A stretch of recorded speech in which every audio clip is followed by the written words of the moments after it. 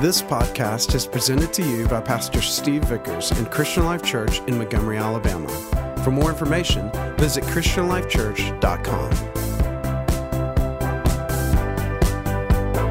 I want to read a scripture to you. It's in Colossians chapter 2.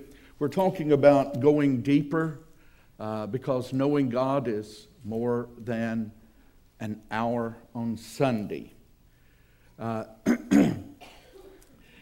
In Colossians chapter 2, the Apostle Paul writes these words, "And now just as you have accepted Jesus Christ as your Lord, you must continue to follow him.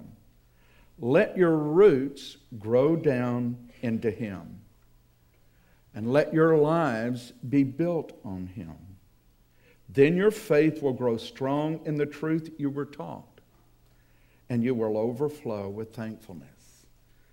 So here the Apostle Paul talks about what we do after we are born again, after we meet Jesus Christ, after we start our Christian life, which is not something that happens by accident.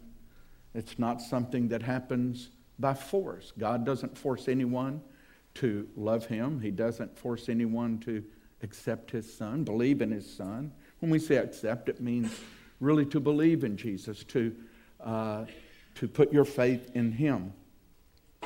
God doesn't force anyone to do that, but once we do, when we do that, something supernatural takes place inside us. And Jesus called it this. He said, when that happened, he said, you're born again, or literally, he was saying you're born from above. You remember, in the scriptures, a man named Nicodemus came to Jesus and he said, how could I have eternal life and all this? And Jesus said, no one can enter the kingdom of God except he is born again. And Nicodemus said, do you mean I have to go back in my mother's womb to do this all over? And he said, no. He said, just like the wind blows and you're not really sure where it started, you can feel where it's coming from, but you can't go to a point and say it started right here. He said the same is true about the new birth or about becoming a Christian, that it is a work of the Holy Spirit that we don't fully understand how it happens, but once we put our faith in Jesus, when we trust in him, and what does that mean? That means that you're trusting that what he did at the cross, that it's real. You believe that he really is the Son of God. That song that we sing is the confession of faith that the early church fathers developed back when the church was in its infancy, when it was just in the early stages. That song that we sang really repeats the things that they wrote down and says, this is what we believe as Christians. We believe in God the Father. We believe in Christ the Son. We believe in the Holy Spirit, that God is three in one. We believe in the resurrection. We believe that Jesus will return again, and all of those that have died and that trusted him, they will be raised to life eternal, and they'll spend eternity in heaven with him. And actually, we'll be on this earth, because the Bible talks about, God doesn't make new things. He's going to make all things new. So all of the universe is going to be for our enjoyment. I always wanted to go to the planets. When I was a kid, I was obsessed with astronomy, astrology, astronomy, not astrology. Astronomy, the study of the stars and the planets and all of that. And I read incessantly books when I was just a little kid. And I dreamed of being able to go to those different planets and what it would be like and to explore the universe. Well, after Jesus comes back and everything, and we spend 1,000 years here on earth, then throughout eternity, we're going to get to enjoy that, because the Bible says that God's going to show us and give us and bestow upon us the riches that he has stored up for all of his people during that time. God's plan in the beginning to have a people that were his own will be fulfilled. When he created man, his plan was to have a family, and God will do that. To be born again, Jesus said, or born from above, he said it's something that God does in our life as soon as we put our trust in Jesus. When we trust in him, we believe he really did come to this earth. He really is the Son of God, not just another person, not just another quote-unquote Savior. Like there's been many Saviors There's saviors all over the world, always has been, always will be, that call themselves saviors. Some have been able to create religions. Others have only just had a small group that followed him for a period of time. You remember the Jim Jones incident down there? You know, he was a savior. He was able to lead a group of people to do something foolish. But there's really, when we're a Christian, we believe there's only one Savior. And his name is Jesus. We believe he is the only one that is the Son of God. That he was born of a virgin. That he conceived in the womb of Mary by the Holy Spirit.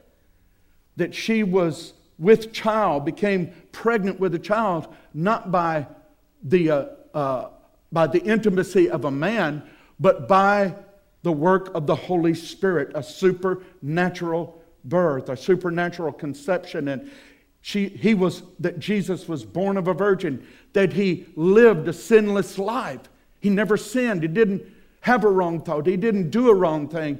He lived a perfect life. None of us have ever done that. And no one else that calls them Savior has ever done that either.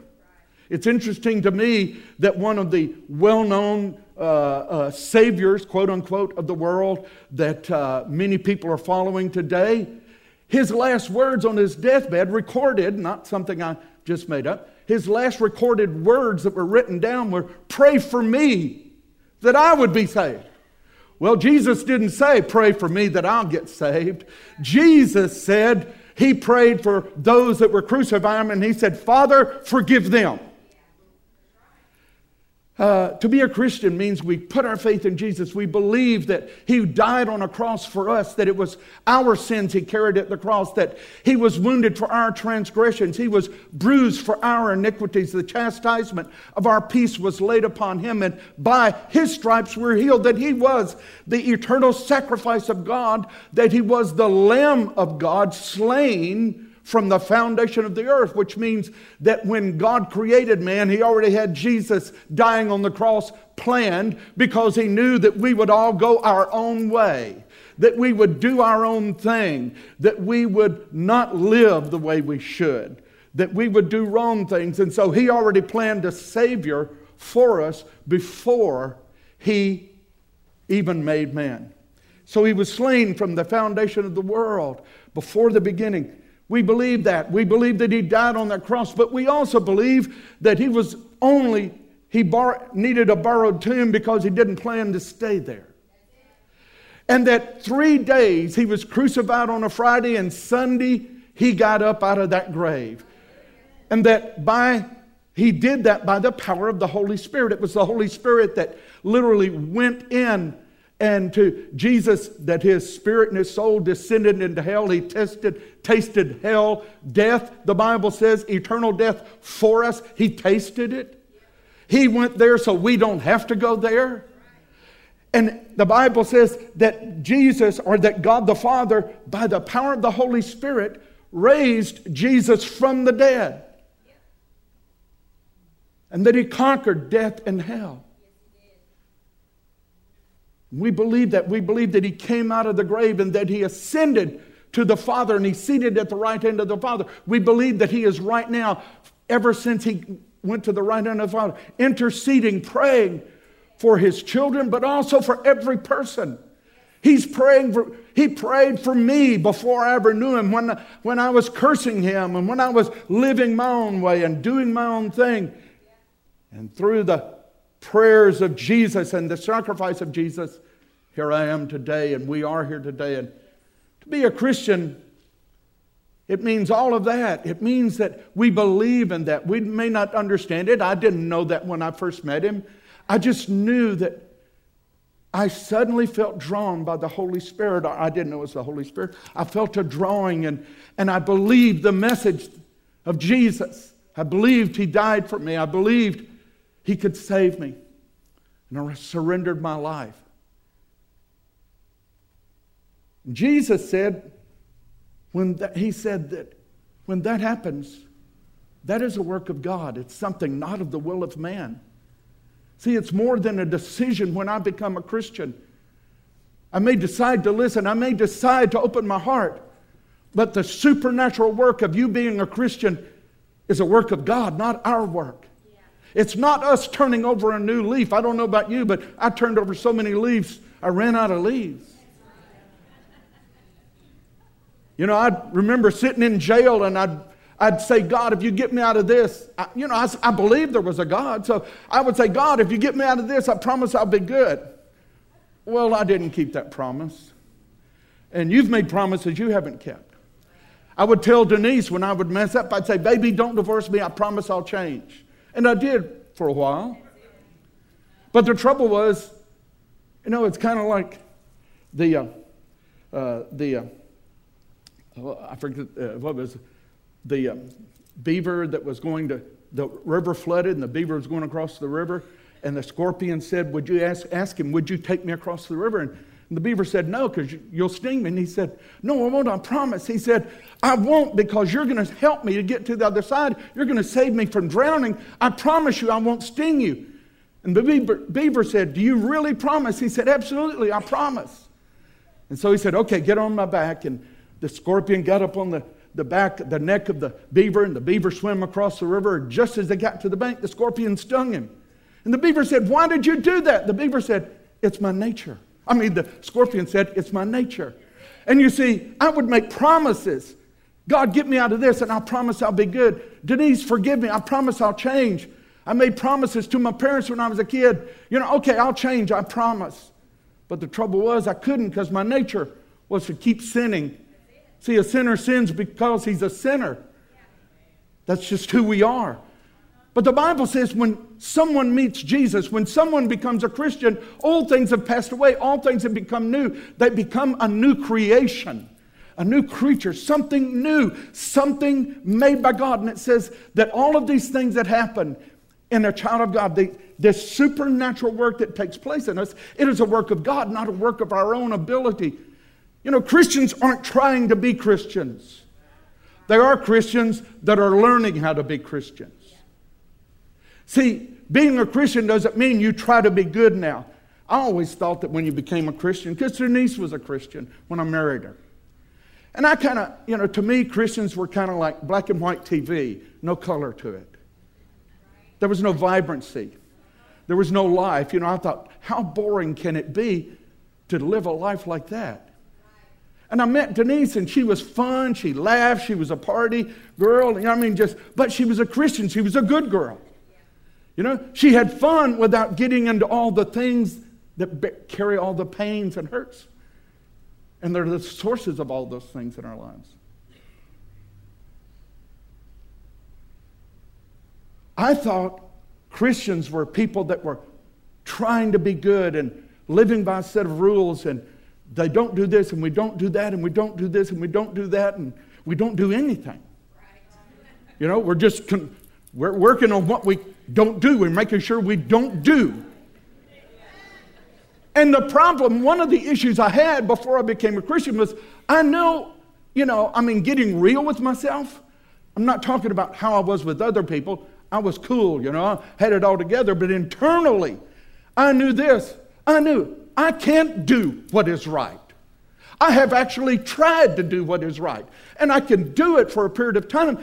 But it's kind of like the guy spinning plates. He used to have a show called Ed Sullivan Show, and he'd have these guys on there, and they'd get the little sticks, stuck up in there about 5 feet tall, and they put plates on them, they'd get it spinning, they'd get it out, and before you knew it, they had them all down the line. And the key was they had to keep running back, keeping the plates spinning, because after a while they got too many and the plates started falling. Well, that was my life. I'd try to be good, but I had, the plates kept falling.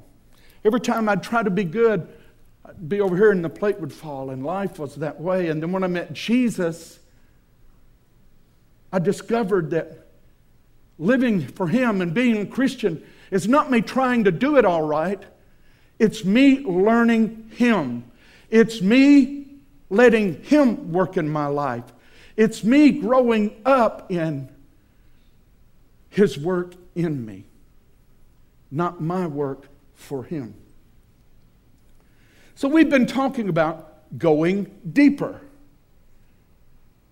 And I appreciate the guys, they've spoken to you about, they spoke about evangelism, they spoke about worship, they spoke about fellowship, serving. They spoke about those things, and you say, yeah, worship is something the church should do, and evangelism is something the church should do, and serving is something that the church ought to do, and you're exactly right. But it's our definition of church that you and I may disagree on, because church is not this building. It's not an organization. I'm not interested in organized religion. I'm not interested in institutional religion.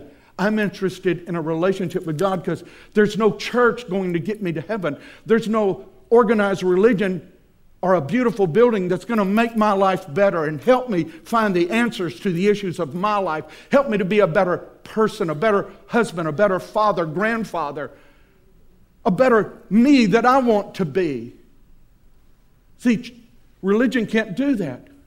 So when we talk about, and when Steve and Stephen and Brian talked about worship and evangelism and serving, they weren't talking about something the church is supposed to do that we might call the church, but what we as the church are Christians in our personal lives. I need to develop worship where I have a personal relationship with Jesus and I worship Him, and I have that, I grow in that, and I take time to just tell Him, Jesus, I love you. And I'm not talking about you got to get up and sing beautiful or sing songs, but I'll get out in my backyard sometimes, or just, I'll go on my motorcycle and ride off in the country. I'll be sitting on my motorcycle and I'll just riding down a 2-lane country road, winding through the countryside there, and I'll say, Jesus, I love you. I have my eyes open, obviously. And I'll say, Jesus, I love you. Thank you so much for what you've done in my life. Thank you for changing my life. Thank you for turning my life around. Thank you for what you've done in me, and thank you how you've blessed my life. Thank you, God, for your good. That's worship. That's worship.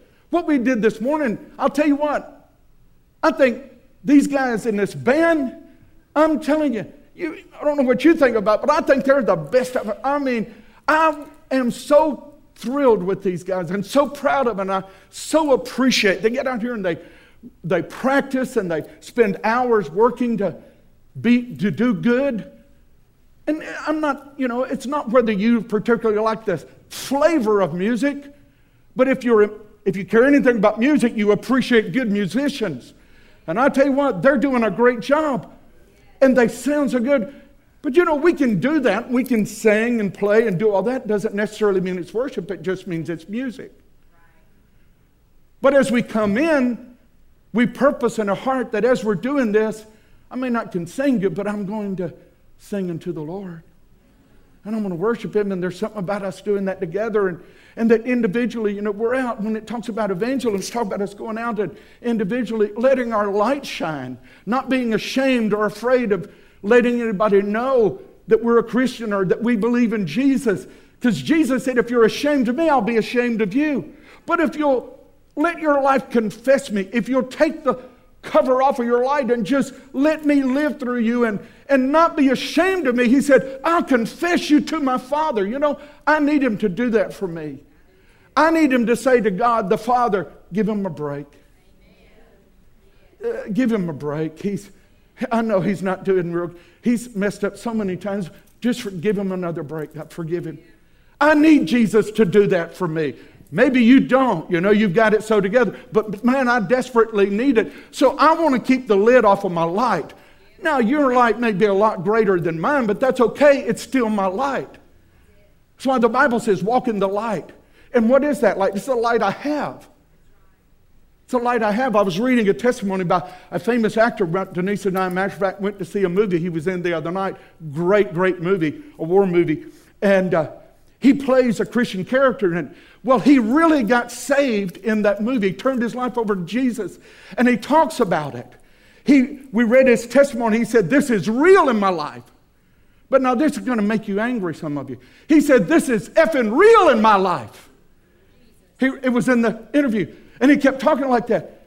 And Stephen and I were reading it, and I told Stephen, I said, let me tell you.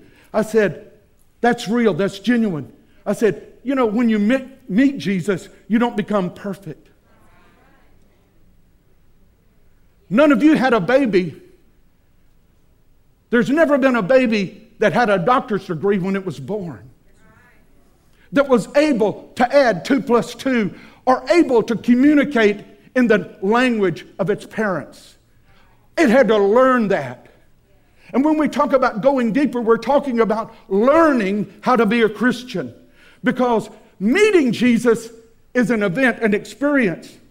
But learning Him, becoming a Christian, or learning how to live like a Christian is a process. So let's look at two things here. Or something here about that Christianity is basically about two things. Very simply. Christianity is about two things. It is about knowing Jesus Christ and making Him known. That is the whole ball of wax. That's Christianity summed up of what God wants us to do. What all does God want me to do? He wants me to know Him and to make Him known. And making Him known doesn't mean necessarily that I've got to go out, stand on the corner, pass out tracts. There's a place for it, and that's great if that's what you want to do. But really what He's after is that my life is live for Jesus the best I know how. And that people are able to look at my life and see, I'm not perfect, but they see me walking in a different direction than I was before. That I'm walking towards a different destination. That I have a different value system, a different purpose in my life. When we speak of knowing God, going deeper, because knowing God is more than an hour on Sunday. When we speak of knowing God, we're speaking of far more than knowing about Him. See, I knew about God, but I didn't know God. I remember when I was, we'd be doing drugs or something, and we'd all be sitting around, and after a while, God came in the conversation. It was so strange. Not one of us were interested in living for God, but once we got high enough, God came in the conversation. And for some reason, and usually, guess what? You know who would usually bring him up? Is the worst of the group. The guy that was the meanest, that you couldn't turn your back on because he'd do something to you. I mean, his best friend couldn't trust him. And sure enough, we'd get to a place we'd be high, and yes, I did. That's a long time ago. Now, this is not yesterday. Just bear with me. Just take off your religious eyeglasses for a moment and let us be real, okay? But it was amazing how God would come up in the conversation. And then when we began to talk about Him, if there was 10 of us together, we had 45 different opinions of God. I mean, I'd start saying one thing about God, and I'd probably change 10 times in the conversation. We were so convoluted in our understanding, we had no knowledge of God. We're like worms trying to teach trigonometry, or fleas explaining the universe. We couldn't do it. So when we talk about knowing God, we're talking about knowing more than knowing about Him, or knowing and saying, well, I believe He existed, or just some surface knowledge. When the Bible speaks of knowing God, it literally is speaking of an intimate knowledge. Something internal in the core of our being. If you serve God, if you become a Christian and you serve God long enough, there's going to be times in your life when you face things, because see, getting saved doesn't mean life is perfect. And you go through things just like everybody else does. It rains on the just and the unjust. It rains on those that are Christian and those that are non-Christians. When a hurricane comes, it blows against all that are there. All right? But if you become a Christian, you're going to come to the place in your life at points, at times, when you won't be able to explain it all in your head. You won't be able to give all the answers or repeat all the right verses. But there will be something inside you that'll just say, but I know. But I know. And people will look at, how do you know? I don't know. I just know. And what is that? That's what I'm talking about. Where that there is a knowing of God deep inside you that is not in your head, because your head can one moment think great things and, oh, life is going to be good for me. And then you get a letter from the IRS and you think, my God, what is wrong in life? I mean, our thoughts and our opinion and our feelings, they change faster than the wind does. I mean, you can wake up in the morning and think it's going to be a great day, but by the time you lay your head on your pillow, you say, this is the worst day of my life. Why? See? So those things, I'm not talking about those temporary or those surface things of our life. I'm talking about knowing God, that's something down inside you at the very core of your being, that no matter where you are, what you're facing, what you're going through, you can say, but I know Him. I know this. He is good. He will see me through somehow.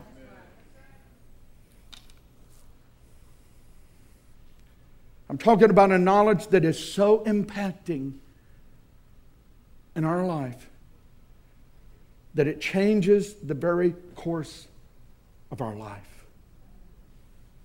It changes how we think, how we act, and how we live. Not living by a set of rules, but something internal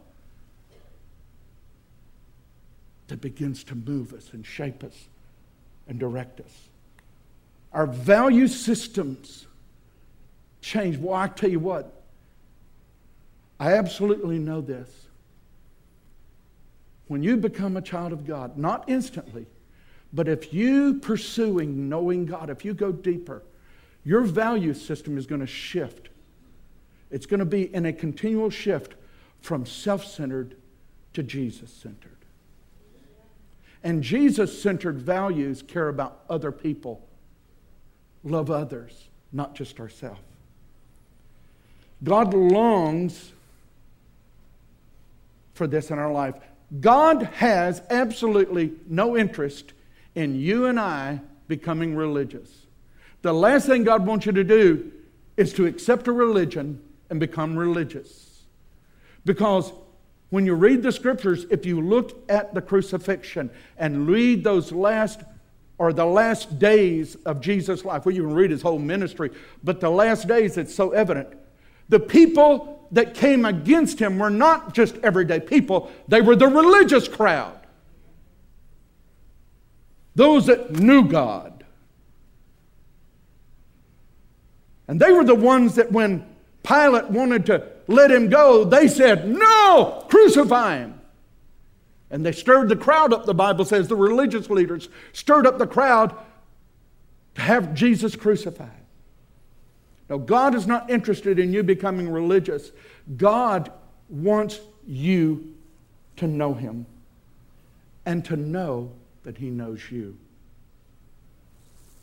Everything God has ever done in the earth, is doing, or ever will do, is for this one simple purpose: that you and I might know Him.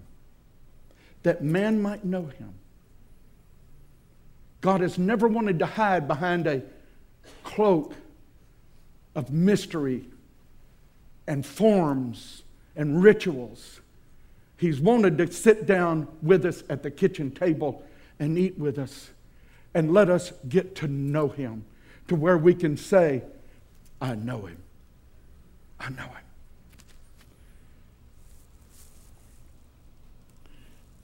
Jesus said to know the Father is to have eternal life in us. See, it's not all the right things in our life. It's not us doing everything right. It's not us dotting all of our I's and crossing all of our T's. Yes, we should work to be better, absolutely. But the last day I live, I'm still going to need work in my life.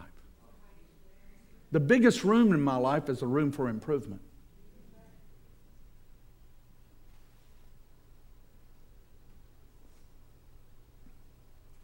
But Jesus said, knowing the Father, knowing Him, that's eternal life.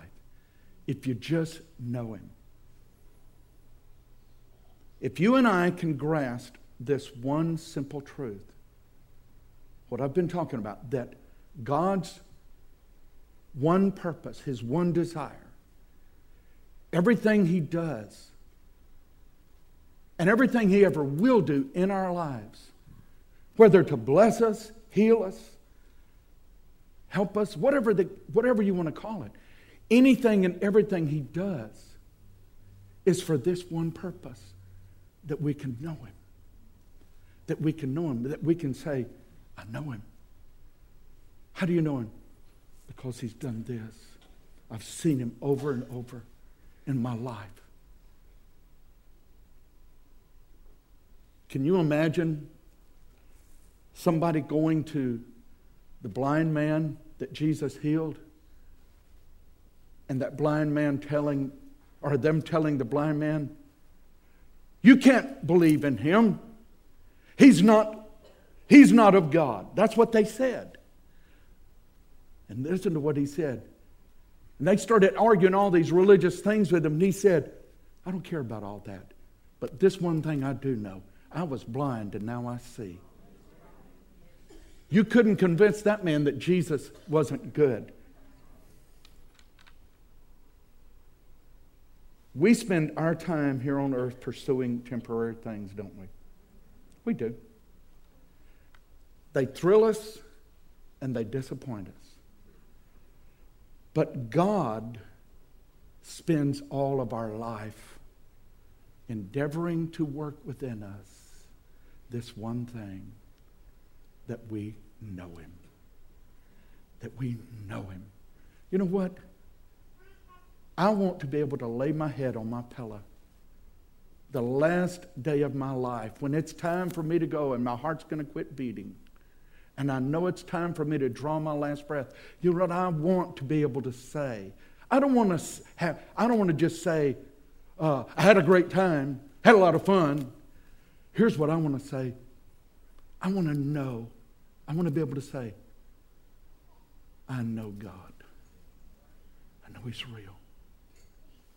And my future is in his hands. Our greatest victory is not answered prayers. Our greatest victory is this one thing, that we know God and he knows us. Listen to these words of Jesus.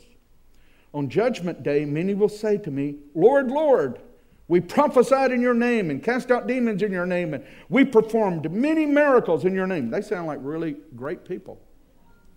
Good religious people. Listen what he says. But I will reply, I never knew you. Get away from me. Isn't it something? He didn't say you weren't good enough. You didn't read your Bible enough. He didn't say all the things that we might think. You know what he said? I never knew you. I never knew you. Listen, God's not interested in you just going to church. God wants you to know him. God's not interested in you trying to be more religious. He wants you to know him. To know him. The pathway to knowing God, the pathway to going deeper and getting to know God is called discipleship. Discipleship. You remember when Jesus called the men that were fishermen and tax collectors and all those other things, when he asked them to come with him, do you remember what they were called? Disciples. You remember that? We call Jesus and his disciples. We think, well, there was 12 disciples. You know what? They were disciples. A disciple is it's more than a student. It's more than sitting in a class hearing a lecture. That has its place. It's more than sitting in a church service once a week. When Jesus called the disciples, listen to what he said. He didn't say, come sit in a class. He didn't say, start attending church. Those things have their place, trust me. They're very vital. But they are not the key. Listen to what he said. When he invited people to become disciples, he said, come follow me. Discipleship is a journey of learning to follow Jesus. not in a church service, but in my everyday life. How you're going to walk this week out in your life. How you're going to live this week. How you're going to be on the job, in your home, at school. How you're going to be this week. How are you going to be when suddenly somebody does you wrong, or they disrespect you, or they act a certain way, or they try to hurt you? How are you going to act? How are you going to act? How are you going to be? Who are you going to be when things go wrong this week?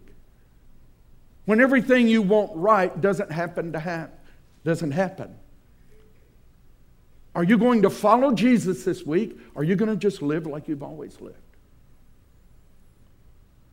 See, when I'm confronted with things that test my character, that test who I am, at that moment I make a decision to follow Jesus. I choose to follow Him, to listen to Him, to be a disciple. Discipleship is merely following Him in our everyday life.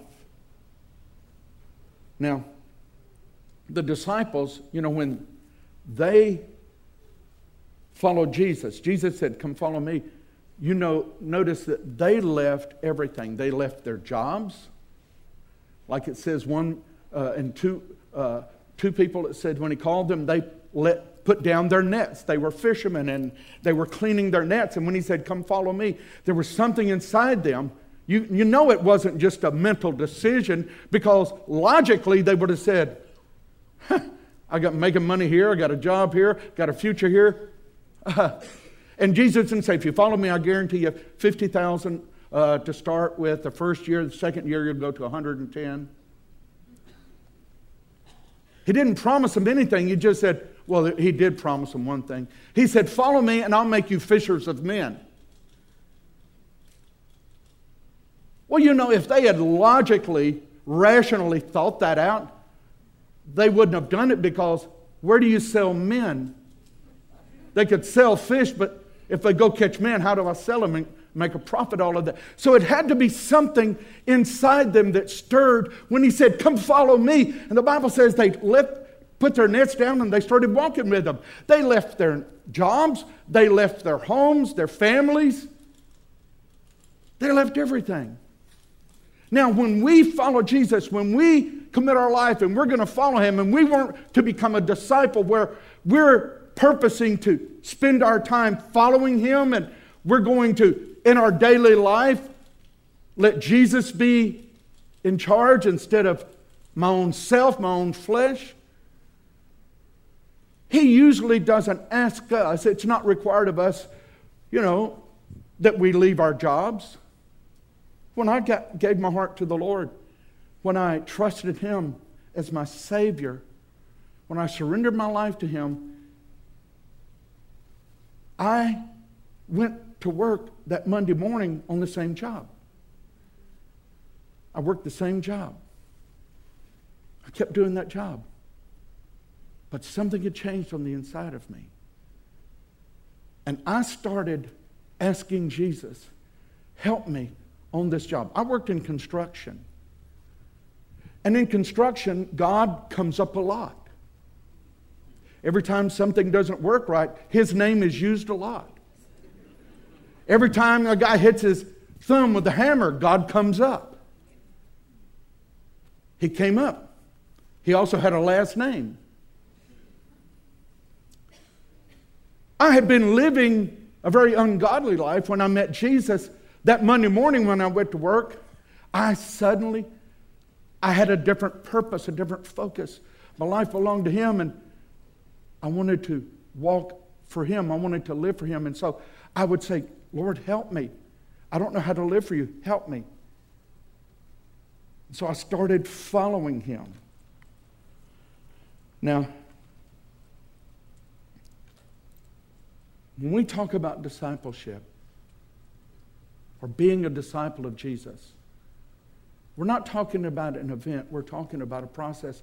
Meeting Jesus, becoming a Christian, is an event. It's something that happens in a moment, in the blink of an eye.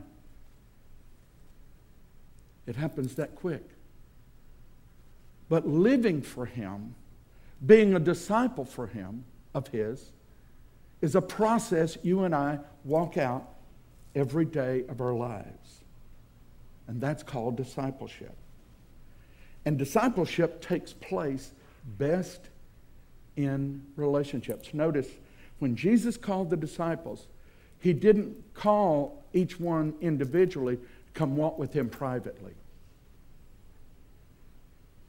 He called 12 men to walk with Him together. And it wasn't a 9-to-5 job, because they slept out in the country together. When they would be walking from one town to another where Jesus was preaching, they'd just sleep right there. And the Bible says they ate whatever the people would prepare for them. They were in a group. And that is where discipleship works best. Because, see, if Keith and I, it's very easy for me to just say I'm following Jesus all by myself, because I don't have to deal with Keith. And see, Keith hadn't got it together like I have. Keith isn't as perfect as I am. There's things he does that could rub me wrong. Now listen, Keith doesn't rub me wrong. What I'm talking about is where Christianity is really tested is when we're in an environment with other people. Where all of a sudden they find out what we're really like, but we find out what they're really like. Discipleship is almost like a marriage. It's one thing to date a girl, it's another thing to marry her, trust me. I spent 47 years with a girl, and I'm still learning her.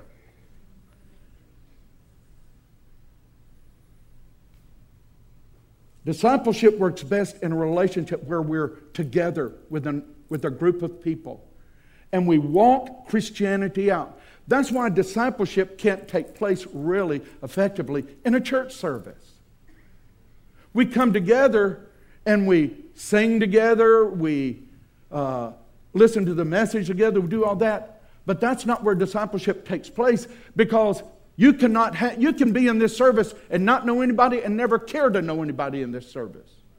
You can come in and go out, never say hi, bye, or anything. And still say, I'm a Christian, do all that. You can, that's fine. But if you really want to be a disciple, you're going to have to learn how to do it in relationship with other people, because that's where our Christianity is tested, is in relationships. And as we are relating to other people, all of a sudden I have to start applying Christian principles when they do me wrong, when they offend me, or when I perceive that they've wronged me. I've got to choose then to all of a sudden engage the principle of forgiveness and mercy. I've got to deal with them in that. It causes my life to have to change so that it's not about me, and I can't just write off everybody that I don't like, or I think they've done me wrong, or they did do me wrong, and I just leave them all. I have to learn how to live with them in a relationship and forgive them. And it even means that I'm probably going to have to sit down and say, wait a minute, what you said or what you did, this is what it did to me. And begin to communicate. And in that environment, I really learn how to be a Christian. It's interesting that the number one job of the church, as a matter of fact, the only job that the church has, is making disciples.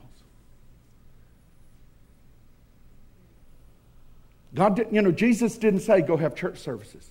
Jesus said, go make disciples. That's what He wants. That's what the church is all about, making disciples.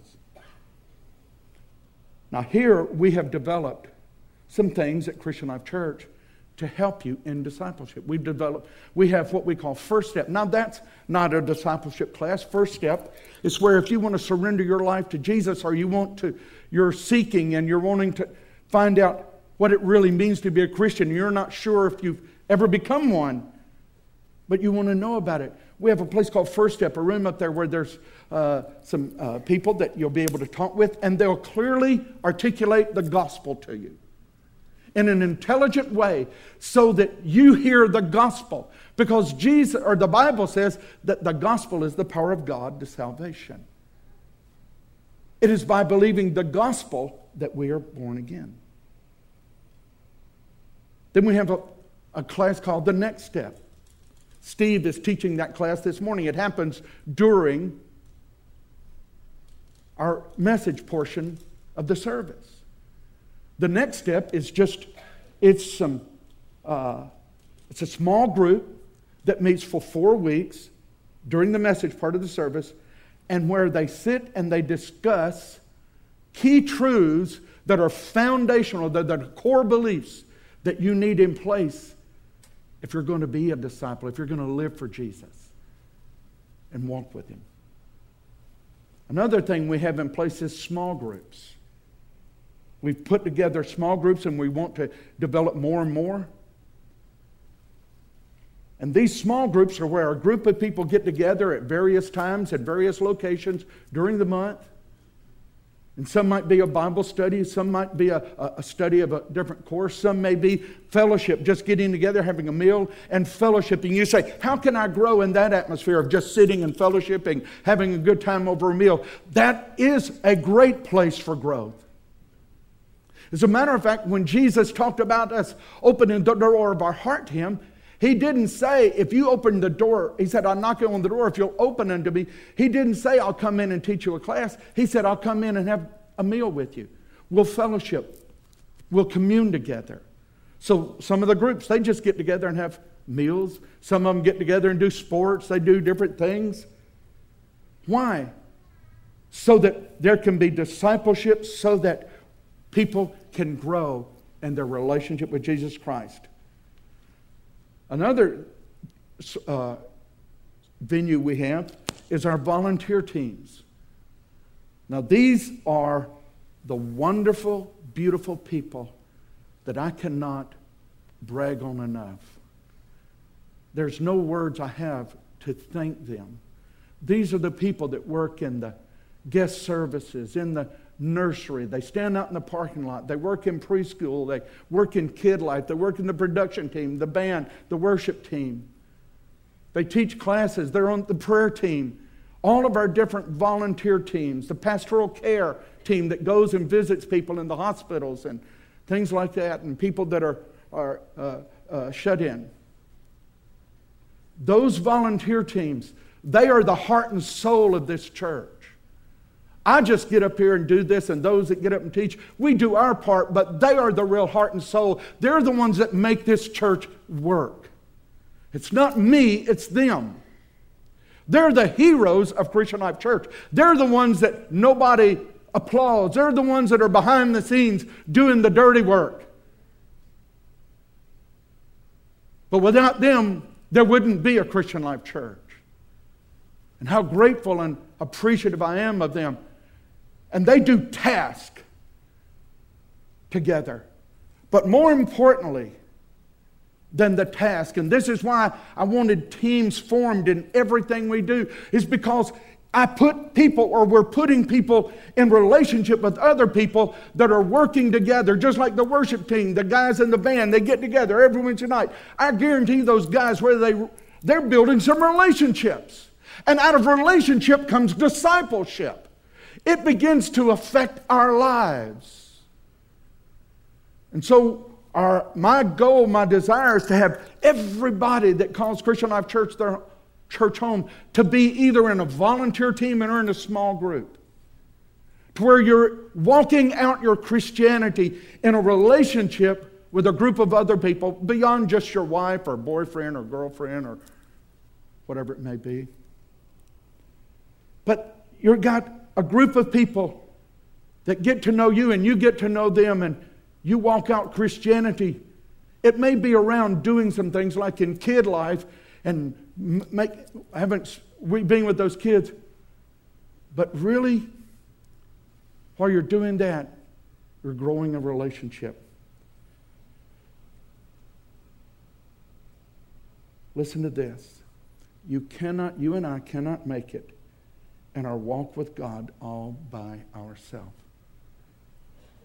If we truly want to know God, if we truly want to go deeper, if we truly want to have a relationship where we can say, I know him and I know that he knows me, then you're going to have to be a disciple. You're going to have to walk in discipleship where your life is learning him and it's changing you. And for that to happen, you need relationship with others. And I tell you, that is the heart of Christian Life Church, of why we're here, is to help you to discover that so that you can go deeper in God and grow up in Jesus and be all that he wants you to be. Do all that he wants you to do. And you can say, I know him. Father, thank you for this. Thank you for listening to this podcast. For more information, visit ChristianLifeChurch.com.